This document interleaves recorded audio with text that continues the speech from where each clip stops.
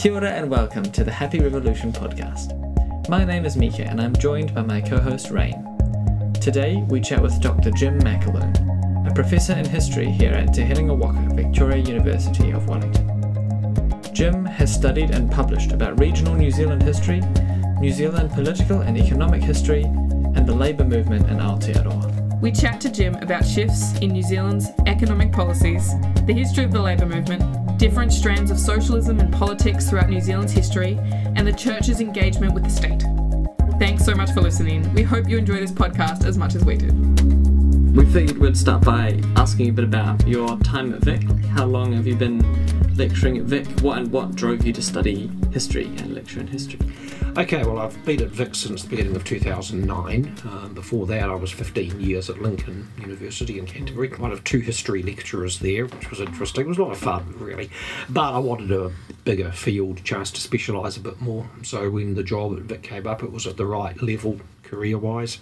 I was lucky enough to get it, and yeah, I've been here since. And what drove me to history? Interesting question. I suppose the first answer is that I was good at it at school, enjoyed it.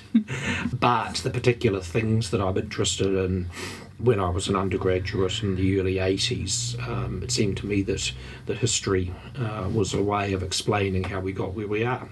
Things were pretty fraught in New Zealand at that time. It was the middle of Muldoon's prime ministership, good deal of right-wing nonsense flying around. So I think some of the courses that I took at that time sort of helped me think that maybe history does help us explain things.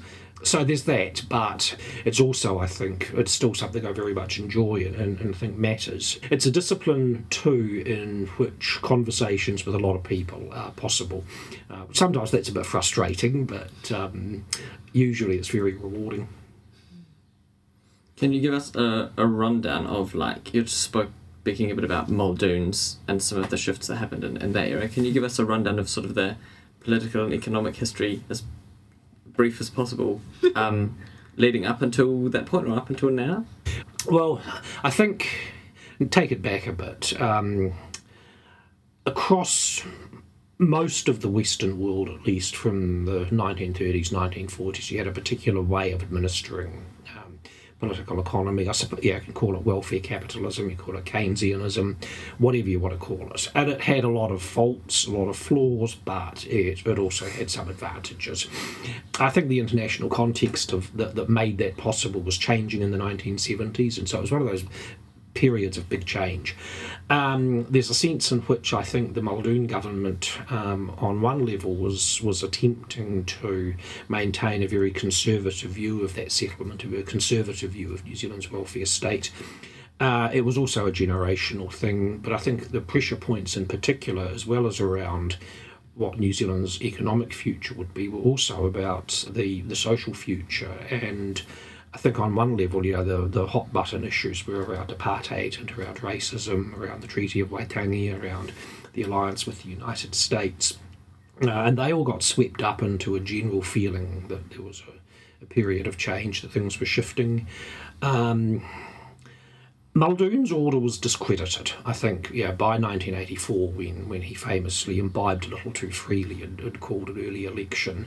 There was a general feeling that things had to change, but the direction of change was perhaps not what a lot of people expected, with a good deal of market-led restructuring. Not entirely. I think there was a widespread acceptance that some liberalisation was likely, but I think what happened with the fourth Labour government, and then in particular with Ruth Richardson in the early 90s, really did amount to a complete shift. There's all sorts of issues around that, about the level to which there was consent for that, the level to which it was necessary, whether it was all a master plan or the architects were swept along or responding to events.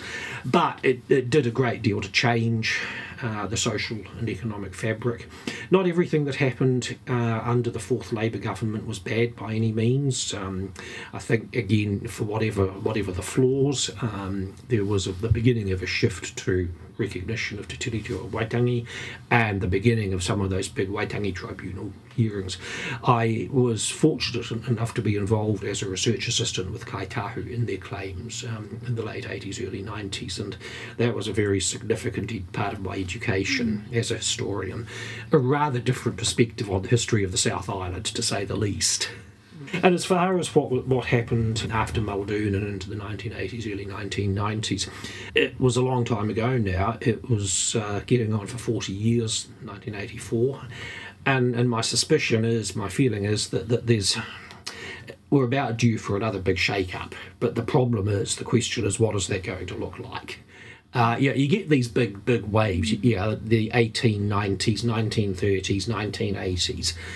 What is the next epoch going to look like? I think we know what it needs to look like, but whether it's going to is another matter. Going back a bit then to the sort of welfare capitalism, Keynesian economic structure, can you tell us a bit about what that looked like practically in the lives of everyday New Zealanders? Particularly like, this is something that I've studied a bit and heard about, but was too young to experience, but have heard from people who had free tertiary education, for example, and were like, to speak about how, getting a job was not something that was ever really a stress. It was just always like job and education was sort of things that were guaranteed. Is there more to that you can speak to? Sure. Well, first, I think that when you start talking about the welfare state, looking back to the first Labour government of the 1930s and 40s, there's a bit of a discussion among scholars as to how much of a break that first Labour government was, because there were precedents for welfare measures before that, of course. But I think the difference is that it was a reasonably coherent program, a reasonably coherent approach to economic and social policy. And I think the key pillars were full employment, but in saying that, full employment for men, and so there was always that gendered dimension.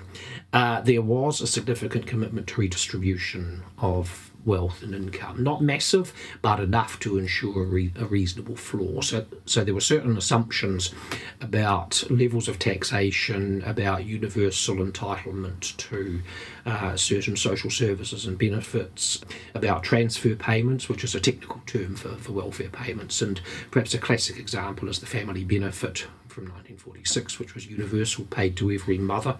At the beginning it was a reasonable sum of money, but it didn't keep up with inflation like so much else. In the New Zealand context too, there was also a commitment to economic diversification and economic planning.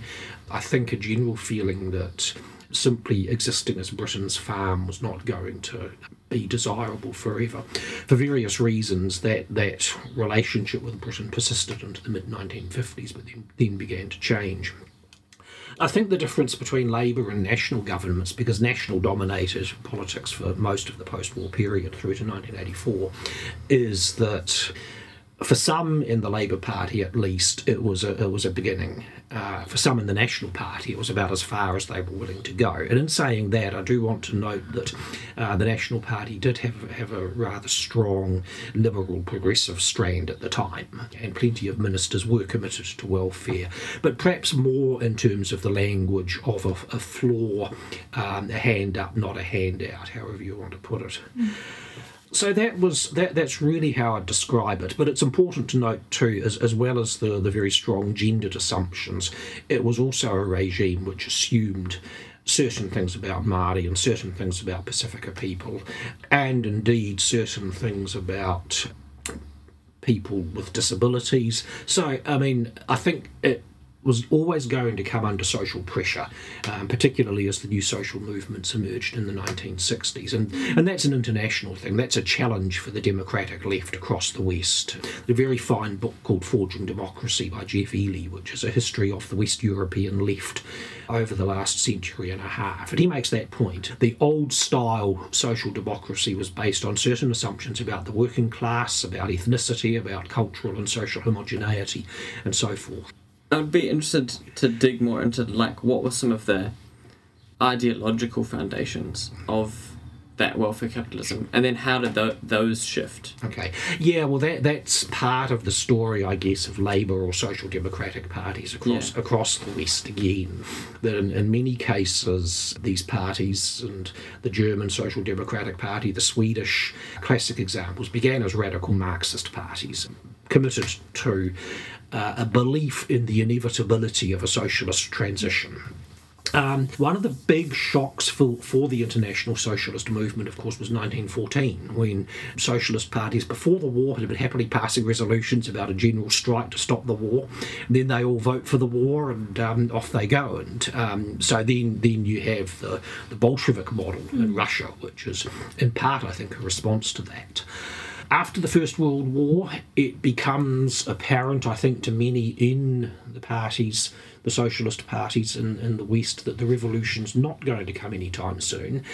And in the view of some, that it is the crisis of capitalism is becoming evident, particularly, of course, with the Great Depression, that new ways of addressing reform are necessary. This is where Keynes comes in, along with a number of other thinkers, both in England and Scandinavia, suggesting theoretical approaches or approaches to economic management based around maintaining sufficient demand, investment, to ensure the virtuous circle of high investment, high demand, high employment, and so round it goes in that virtuous circle. One thing about Keynes, though, he was never tolerant of inflation. The other half of the equation, and some of Keynes's critics don't admit this, the other half of the equation was to damp down in times of boom, so that you try and maintain stability. Anyway, the Keynesian approach, I think, gave Social Democrats a toolbox, and the Swedish and the New Zealand Labour parties were early movers in the 1930s for a variety of reasons. Other Labour parties came along later.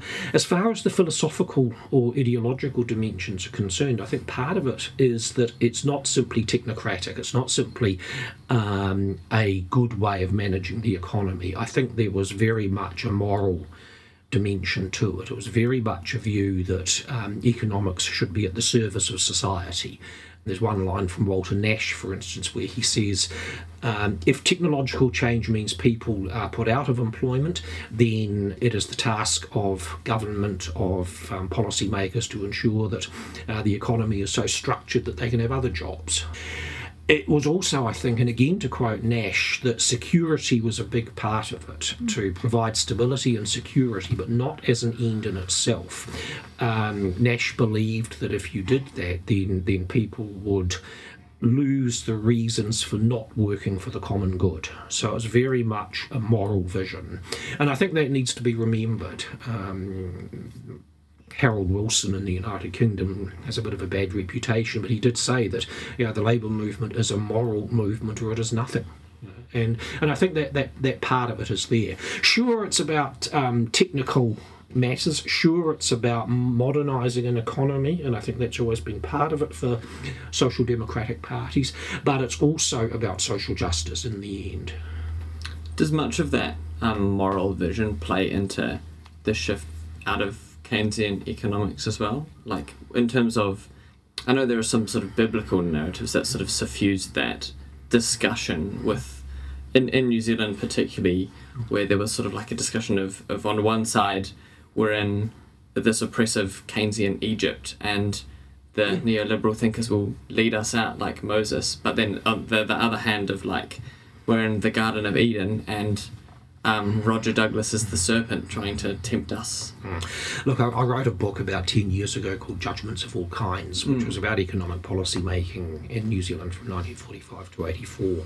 And among other things, I had two audiences there. To the right wing, I wanted to say, please try and understand why things were done as they were in the post-war decades. It wasn't all misguided and there were often good reasons. And to the left, I wanted to say, please stop this nostalgia trip. Please stop regarding this society as a lost Eden, because things did change. The international underpinnings of it did shift. As for the language of morality and the shift in the 1980s, To an extent, yes. Roger Douglas and some of his colleagues talked about the language of privilege, and to an extent they had a point. Certain sectors in the political economy had achieved a good deal of influence and a good deal of privilege. Farmers might be an example, so might protected manufacturers. They could take it too far. I don't think the language of moral crusade in New Zealand was anything like as evident as it was in the case of Margaret Thatcher, who really was driven by a particular moral vision, which she in fact expressed in religious terms, reflecting her lower middle class Methodist background. Which is, of course, not the only approach that Methodism brings to these questions, but I don't think you could separate Thatcher from her Methodist upbringing. You've already touched on the moral implications of the economic structures and the different phases of that throughout New Zealand's history. Could you speak to how Christianity has engaged with the various political policies throughout New Zealand's history? And what has been the outcomes for both the church and the state? Or how have those two things interacted with each other and shaped each other? Well, that's a big one. I take it you're thinking not just of economic and social policy, but other issues as well. Because there's a huge range, isn't there? We can start with economic history, I think, because there's some really interesting, have been some really interesting responses from the church in New Zealand to, the shift from neoliberal. I remember a Catholic cardinal calling Ruth Richardson's policies a creed of greed or something to that effect. And there were a lot of responses like that from various different denominations. But also even before that, back in the kind of the applied Christianity model, back with Joseph... What's his name? Joseph Savage. Joseph Savage, yeah. Yeah, but even half a century before that, Rutherford Wood-Allen and Dunedin preaching on the sin of cheapness. Yeah. So, yeah, there is that moral critique from, want of a better word, the progressive side of Christianity. And it often does emphasise the rights of all to a decent living. It emphasises the rights of the modestly paid to reasonable comfort, the duties of those with more to not only, I think, dispense charity, but to ensure just economic structures. And I think that's a crucial difference. In terms of more conservative views of the relationship between Christian faith and economics, I think the emphasis would be around ideas of self-reliance. And perhaps I mentioned Thatcher, and perhaps that was part of her approach. But in the New Zealand context, I think Jack Marshall was always a very good example, the National Party politician in the 1960s. And I think that liberal conservatives like him, perhaps a key text for them is that bit in 2 Thessalonians where Paul is rebuking people who sit around all day not doing any work and interfere with everybody else. And so there is that obligation in the mind, and I don't think only of conservatives either, but yeah, I think that theme is there in the approach. In terms of the progressive Christian thinking about economics, and particularly about poverty and economic justice, if there's one weakness perhaps, it's that critique is easy, alternatives are much more difficult. And I think it was Tom Williams would have been the cardinal in question back in the early 1990s. Richardson might well have said, well, okay, what's your alternative? And so I think, there's a place for critique, and I don't think necessarily Christians or the church should be too prescriptive. Certainly I would never say that there is only one approach that a Christian can or should take. All I can say is, I think what anyone would say is, this is how I see it, informed by faith, but there's plenty of other ways of looking at things. That said, to not at least encourage discussion of alternatives does leave a gap. Critique can be insufficient, I think is the point I'm trying to make on that. So in terms of other social issues, I think, the range is huge. The consequences, well, the increasing association in the public mind of Christian faith with conservative positions on sexuality, on alcohol, on other things like that, Partly I think it's because this is a convenient stereotype, but I think it's because that approach has taken up much more space in the last 30, 40 years, and that I don't think has done the church as much good at all. Particularly, I think, in my own community, the Catholic Church, I think, there's a huge lack of credibility now about anything around sexuality and gender. There was even before the sexual abuse crisis exploded, but that's just reinforced it. On the progressive side, campaigns around anti-racism, about peace, disarmament, have all been important, and I think there's been some really significant contributions from Christians in those areas, and this goes back well over a century now. But most particularly, I think, in the wake of World War II, with the real potential for a completely devastating war, I think that there has been a really significant moral voice in there that war needs to be rethought. In terms of anti-apartheid, anti-racism, that was significant because apartheid ostensibly relied upon Christian justification. In this country, issues around Te Tiriti o Waitangi were necessarily related to the churches because of the presence of missionaries around the treaty and the discussions. I think one consequence for the churches in particular around Te Tiriti and decolonisation and so forth in Aotearoa has been that the churches, some at least, have been required to think themselves about how they do things, and the Anglican Church would be the best example of that, I think. Others, including my own, are way behind. So often there is reflection on, in fact, an invitation to take the plank out of one's own eye. In terms of current issues, the ecological crisis, there's a lot of very important thinking going on there. I think perhaps the most important contribution that the churches make is to say that it is fundamentally a moral issue. It's fundamentally about ethics. We can talk about technology all we like. Technology without ethics has problems. And I think that language of ethics is evident in two of the most important papal statements of the last 70 years. One, John the 23rd's Peace on Earth, Pacem in Terris, 1963, the year after the Cuba crisis, and then Pope Francis's Laudato Si in 2015. And in both cases addressing critical issues for humanity, they are saying, and they are expounding a whole body of doctrine here. These are moral issues.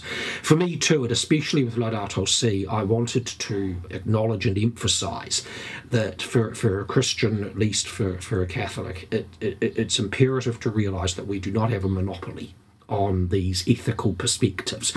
Some of the best and most committed people I know to ecological and social justice come from non-religious but deeply ethical, deeply principled backgrounds. And I think there's almost a sense in which, reading Laudato Si, yes, this is great, but we're a little bit late to the party. Come on. So there's that tension there. But again, it invites us, challenges us as churches to think about how we do things. I think there is that very helpful and important dimension. Yeah, that's really interesting. So there's so many different issues in which various denominations have been involved. Do you see, in terms of the credibility of church voice, do you see that has declined greatly over the course of New Zealand's history, like to the sort of impact that the church has in politics, or do you think that there's still like a really strong moral voice that can be brought to those issues by the church? I think this comes back to what we were talking about just a few moments ago, the association in the public mind of religious perspectives with conservative positions on economics and on social questions. Yeah. So I think that other church voices have tended to diminish. And on one level, I think that's unfortunate. But on another level, it's perhaps not such a bad thing, because I don't regard it as a problem that a majority of the population in this country now do not express a religious affiliation. That's honest. That's and I've certainly never thought that there should be any particular privilege for Christian voices in political or social issues. So I guess the credibility has to be earned. And it has to be earned, I think, by closeness to one's communities. And perhaps one very good example where this is earned, where one can see this, is in the living wage movement, which is explicitly organised on the basis of a coalition between trade unions, community groups and faith communities.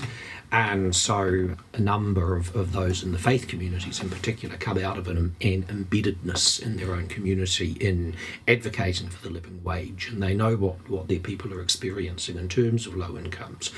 So I think the right to be heard has to be earned by credibility, by consistency, by authenticity, but also by doing your homework and making arguments that can be sustained. And again, that comes back to a point that I think I was trying to make a little while ago, that sometimes critique is easy, but if there's no way ahead, then I'm not sure that the critique gets us very far. Mind you, that's a problem with a lot of people on the secular left as well. Yeah. Yeah. But were you wanting to go into the Labour movement? Yeah. Do you have anything else you'd like to add to the kind of this chunk of the conversation? Well, I think one thing that I did, Peter and I divided the drafting of the Labour book up, and then we swapped drafts and critiqued each other. But I think one thing that I wanted to, and came increasingly to want to emphasise, was that Christian socialist strand in the movement. And I wasn't the only or the first person to do that. I think Barry Gustafson made a good job of it in his work many years ago now.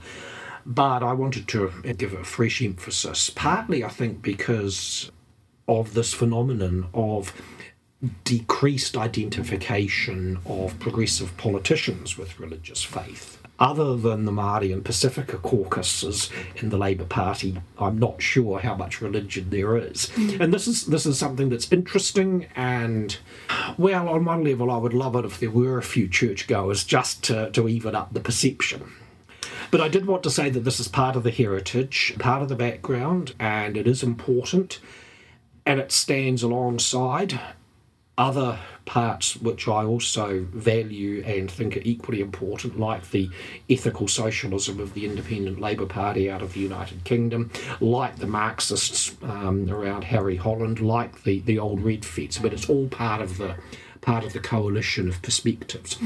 But I think I also wanted to emphasise that it was not only the, quote, moderates in the movement that were Christians. I think the most left-wing member of Savage's cabinet was Tim Armstrong, who was a Catholic. He was the father of the 40-hour week, and apparently also the last minister to be persuaded that conscription would be acceptable in 1940. So he and I think Dan Sullivan, who was also a Christchurch Catholic, had some very interesting ideas about economic development and about diversification. So I kind of wanted to foreground that, and perhaps it was also just what I was thinking about in other contexts as well. So that's there, but again I wanted to emphasise too that it was a coalition where people came from different perspectives to the same answer. And I think that's a real strength. It's also saved the New Zealand Labour Party mostly from the appalling splits that the Australians have had, where right-wing Catholics tore the Labour Party apart in the 1950s and kept it out of office for 20 years. That's another story, but I think I would say that the Christian socialist strand is there, it's important, but it's never been dominant. Yeah. And the first Labour government, that clearly, as you're saying, there's a lot of Christians within that. Was that sort of a general feature of society at the time, being more religious, or was that part of that Christian strand of socialism that you're talking about? That's one of the big arguments in religious studies scholarship in New Zealand. How religious was New Zealand back in the day? How many people went regularly to church, and Alison Clark's done some very good work on that, and so has John Stenhouse. I think what was more important, or as important, was that religious language was understood. And this is a point that my old professor Tom Brooking makes for the 1890s as well. The language of the Bible was widespread. People knew it and understood it, even if they didn't go to church very often. I think it was partly a way of claiming a bit of credibility. Savage's line about applied Christianity was certainly claiming respectability for social welfare. In the 1940s, Sid Holland emphasised or said that the National Party was very much based upon Christian principles as well. So I think it was a dimension of respectability that could be claimed. But I think it was also, regardless of religious practice, I think then as now, plenty of trade union and labour activists came out of religious backgrounds, and even if they didn't continue to adhere to religious practice, the ethics was still there. Now, you still see that now. The trade union movement's still full of lapsed Catholics. And I think there's a brilliant line from the British Labour PM, Clement Attlee, that as far as religion was concerned, he liked the ethics, wasn't so keen on the mumbo-jumbo. So you get that. Yeah. What were some of the big shifts that led to the rise of the Labour movement and then the Labour Party? Okay. Well, you get a wave of formation of trade unions in the 1880s as New Zealand settler society becomes a bit more urban, as manufacturing begins to take off, as the resource-based industries become more developed, shearing, meatworks, that sort of thing. So on one level, when you get working people coming together, you will get trade unions. It's as simple as that. There are all sorts of questions about the relationship of trade unions in the state and how they're allowed to organise, how they manage to organise. In New Zealand, I think there was always in settler society, and again, I find myself increasingly emphasising this, that this is a Pākehā history in many ways, at that time at least. There is always that dimension of egalitarianism and of the desire for equal opportunity. Some people call it the settler contract. If you work hard, you should be able to get ahead. But there is also a dimension of collective values there, and you can find traces of that way back into the 1840s. So the particular expression they have with the development of political democracy, with one man, one vote in 1890 and then universal suffrage in 93, you essentially get a class coalition emerging of small farmers, small proprietors and business people and working class voters. And that's the Liberals. And that coalition holds together for a number of years, and part of the payoff is that the trade unions get legal recognition and status through the arbitration system.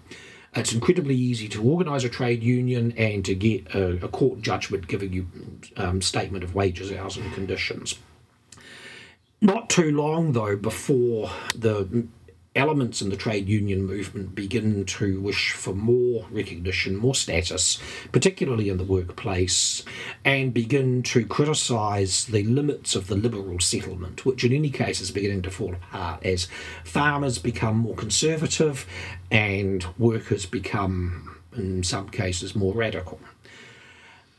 So that gives rise to a radical push and a big shake-up in the labour movement, as well as with the discussion of syndicalist and socialist and Marxist thinking, which is you have a big ideological shake-up in parts of the labour movement immediately before and during the First World War. And the global crisis that is the First World War has its consequences too. To simplify matters greatly, a critical attitude to the war and particularly to conscription pushed people one way, and that was significant in the formation of the New Zealand Labour Party. A more positive or respectful attitude toward the empire perhaps pushed some working class liberals out of the labour movement. There's examples of that. But then you have the dimension that we were talking about before of the shift from the politics of protest to a Keynesian style approach, which is about achievable reform, and that's struggled with in the New Zealand Labour Party through the 1920s and into the early 1930s. And that's also when key figures in the movement, particularly Harry Holland, the leader through the 1920s, and some of Tahu Pōtiki Wiremu Ratana's supporters, especially Rangi Mawhiti from up near Fielding, start to discuss the relationship between Labour and Māori, and especially, of course, in the context of the Ratana movement, the Hahi, the church, becoming a force.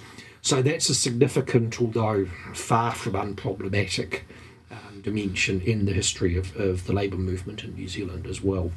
Essentially, I think, the Ratana figures took the view that it was the best alliance they could hope for, but Richard Hill, our colleague here at Vic, has said very truly that for Savage and Fraser, they were perfectly comfortable with the equality implied in Article 3.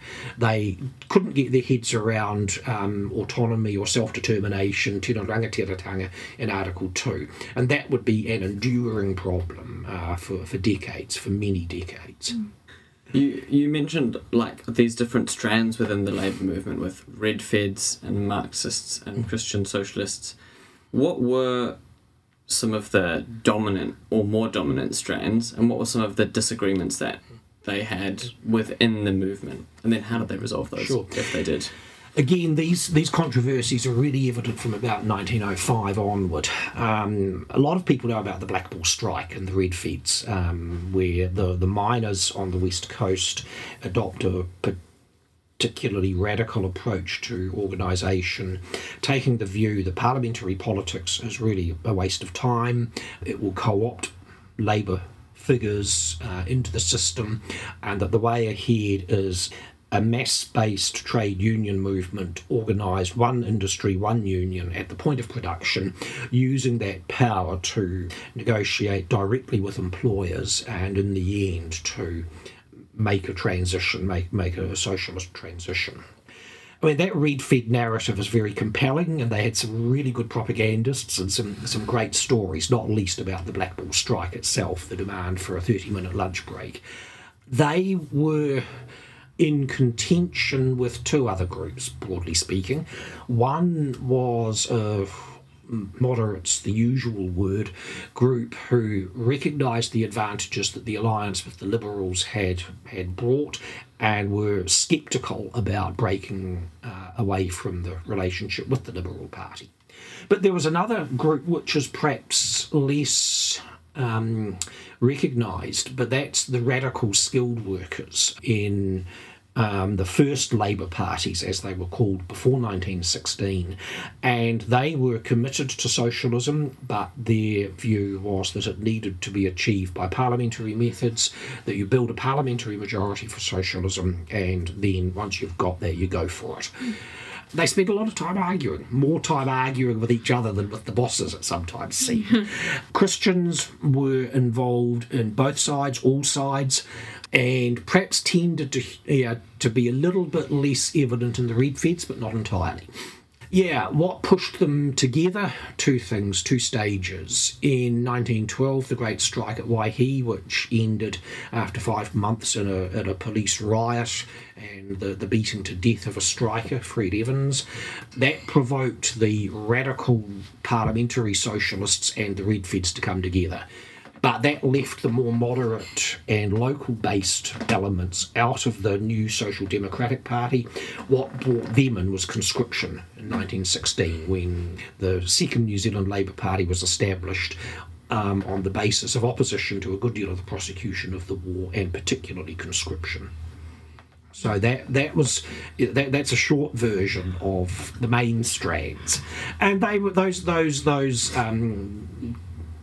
degrees of emphases were still evident, I think, in 1935.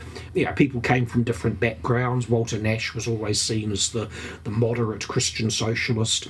Peter Fraser and Savage himself came out of radical Red Fed backgrounds. But, of course, a lot of water had gone under the bridge by then. Yeah, and another topic I wanted to touch on a bit was political parties. So with the rise of the Labour Party, we sort of saw the end of a couple of other major parties like Reform and Liberal that had dominated up until that point, and then the rise of National, and then that's sort of been a tension that's existed since. And then we've had other parties come up like Social Credit and ACT and Greens and Alliance. What have been some shifts that have led to the sort of rise and fall of political parties, do you think? Largely, I think the way in which social groups, particularly class-based groups, for want of a better word, have changed and developed. I mean, we've said enough about the shaping of the Labour Party. In the end, I think Liberal and Reform came to be very much like each other. There wasn't much difference except personalities and a few other things like that. They were both based around unity of rural and urban property and the respectable middle class, the professional and respectable middle class. And so the formation of the National Party in 1936 was entirely logical, and out of those two, and indeed the only thing some people might have wondered about was why it took so long. So yeah, you have that. As long as the two big parties controlled more than about 85% of the vote, you had a stable two-party system. And that's something that's important. The parties and electoral systems are in a dynamic relationship with each other. Social Credit, I think, in many respects, was kind of a forerunner of New Zealand First. Its constituency was rural, provincial conservatives, social conservatives. On a bad day with a dash of the same sort of conspiracy theories that New Zealand First can sometimes trade in. But to take a positive view of them, yeah, a certain constituency, a certain part of the population, which is perhaps provincial, and I don't mean that in a pejorative sense, believes, I think, has a certain sort of nostalgic view of New Zealand's society. I won't say monocultural, but perhaps has a feeling about some certain homogeneity, let's say. So that's Social Credit / New Zealand First. Greens come out of the new social movements of the 1960s, 1970s, and again, that's a demographic. The Values Party, of course, were the forerunners, and a number of key Greens politicians had been in Values. So there's a pretty good transition from there. Once the two-party system breaks up, and once the governing party no longer can claim a solid mandate of the votes, and that started to happen from 1978 when Labour got 10,000 more than National, but was 10 seats behind.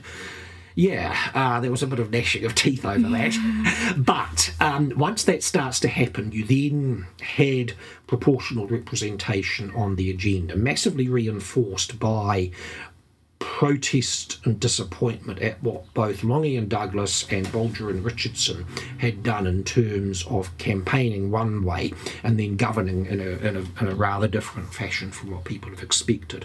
So proportional representation was promoted as a way of bringing consensus to politics and of restraining the power of the executive. But with the beginning of a proportional system, then you are basically opening the door to more niche parties, and that's fine. I mean, ACT is, if you like, the ideological hard line of the National Party. The Alliance, New Labour, could have been that to the Labour Party. For various reasons it fell apart. Māori Party, of course, again, with proportional representation, Māori voters can do both. They can have significant voices in the Labour Party, sometimes in the National Party, as they did under John Key, but also there is now space for a separate Māori Party. And again, don't forget, Mātiu Rata tried that with Mana Motuhake in the 1980s. So I think there was a realignment over a couple of decades. Social groups, who's the support base, is always the question for the shaping of a party, but also the way in which the political system, the voting system is structured. That's also important. Given some of the patterns across New Zealand's history, who do you think will be next to fall? It would perhaps I can only speak of what I would like to see rather than what I think will happen. New Zealand First comes and goes. On one level, I would be happy if there was a more coherent centrist party without the lashings or the overtones of xenophobia that New Zealand First sometimes trades in, and the populism. I would also very much like to see a socialist party to the left of Labour that was viable in Parliament. I think I'd hoped that the alliance would have been that. It turned out not to be. Because I think, and others have said this too, I think the Greens on one level position themselves to the left of Labour, but on another level I'm not sure that they are quite. Be that as it may, I think the Greens will stay. They're consistent. ACT will stay. That's again, though, that reminds us that there was a bit of opportunism in there, where the National Party ensured ACT's parliamentary survival for a number of elections by letting them have Epsom. So, having said that there's social bases and the voting system, there's also how people play the voting system, and that's again not pejorative. Systems are there to be used, so you've got your objectives and you do your best to achieve them. You've talked a lot about how the Labour Party was born out of the Labour movement with unions and so forth. I don't know if this is your area of expertise, but I'd be interested in knowing how the Labour movement has changed over the last century, particularly with the rise of neoliberalism in the 80s, and then what that movement looks like today. Yeah, I can have a go at answering that. It was strong in parts from the 1880s. From 1894 until the 1980s, the arbitration system dominated, and that meant that, as I said before, that it was relatively easy to register a trade union and secure some legal recognition. So that meant a reasonably high level of union coverage, particularly before the First World War. Not so great during the 1920s, early 30s, when economic times were difficult. Then in 1936, the first Labour government legislated compulsory unionism, which basically meant that any worker who was in an occupation that was covered by an award of the arbitration court had to be in the relevant union. Now, the argument advanced in favour of that was that it meant that unions were predictable, well-resourced, and there was no freeloading. The arguments against, from a liberal perspective, were that it was contrary to freedom of association. And from a socialist perspective was that it created a whole lot of well-paid union bureaucrats who had absolutely no interest at all in a mass movement. Again, it worked on, with some qualifications for the nearly 50 years until Bolger abolished compulsory unionism in 1984 as Minister of Labour. The National Party had always campaigned on a promise to do so, and they'd found good reasons for not doing so in terms of stability and knowing that things could be nutted out with the leadership of the FOL. During the 60s and 70s, in a climate of economic change, unions, many became more assertive. 1951 had been a defeat. The waterfront lockout had been a defeat for the radicals in the union movement. They rebuilt. In the context of inflation, unemployment, economic difficulty, unions became rather more assertive from the late 60s through to the 1980s. The fourth Labour government tried to rationalise the union movement, restoring compulsory membership but requiring unions to be of a certain minimum rather large size. The idea was that unions would then be sufficiently resourced from their own resources to play a partnership role in economic management. And at that time too, the division between the state and the private sector unions was largely overcome with the formation of the Council of Trade Unions, which was a merger of the old Federation of Labour and the combined state unions. And that was a reshaping of the movement, and it's still controversial in some parts of the movement today, as also is the question of how the CTU responded to the Employment Contracts Act in 1991, which very considerably weakened the union movement. It cut union coverage by well over half in a few years, and that had catastrophic effects upon wages and on conditions. What has happened in the last decade or so is rebuilding, and that has partly been new ways of doing it. The largest private sector union now is Aotearoa, which goes back to the engineers, manufacturers, but brought the service workers and others in. So that's a very, very significant part of the movement. But there's also the models espoused by Unite and First, which are based around looking to enrol workers in whatever sorts of industries are not traditionally well covered. And that's a new model which is having its impact. But also I think in the last few years, with relatively high employment, naturally the strength of unions has increased a little bit. The other big shift historically, and this would be over the last 50 odd years, is the increasing assertiveness of unions in occupations that once wouldn't have been seen dead in trade unions, and that's nurses and teachers and white collar workers in particular. But that reflects all sorts of changes in the workplace and expectations, I think, of governments and social service provision too. So interesting. Nurses and teachers, those unions seem to be very loud and powerful. In the last 40 or 50 years, yeah, before that, not. And I mean, the names are still instructive. It's the PPTA, the Postgraduate Teachers Association, and the New Zealand Educational Institute. And indeed, my own union is now the Tertiary Education Union. Once upon a time, it was the Association of University Teachers. Again, association, which is much more polite and, dare I say, gentlemanly. Yeah. In light of some of the stuff that we've talked about and some of your research into the sort of political and economic history of New Zealand, what are some things that give you hope for the future? What I see every month in my occupation as an academic, as a teacher, and what I mean by that is the students, most of whom are young, not all. That's fundamental. I've been in the job for more than 30 years. That hope has not changed. I think that's the first thing. I think the other thing is that I see it in little things like the annual cycle of a vegetable garden, from broad beans to leeks and back again, that sort of thing. I see it in the natural environment. And I see it in the way in which people do come together to address big issues with goodwill. And sometimes it's 2 steps forward, 1 step back, but it's still there. I think was it Martin Luther King who said that the arc of history does bend to justice, even if it takes a little detour from time to time. So that's a short answer. I mean, I think there are other dimensions of hope which are less easy to express in words, but I think on one level, for me, being part of a faith community is an exercise in hope. Can I ask what you mean by that last sentence? Yeah, I hadn't thought of that before I said it. Yeah, I think it's an acknowledgement that there is something deeper than ourselves. Now, I won't say power.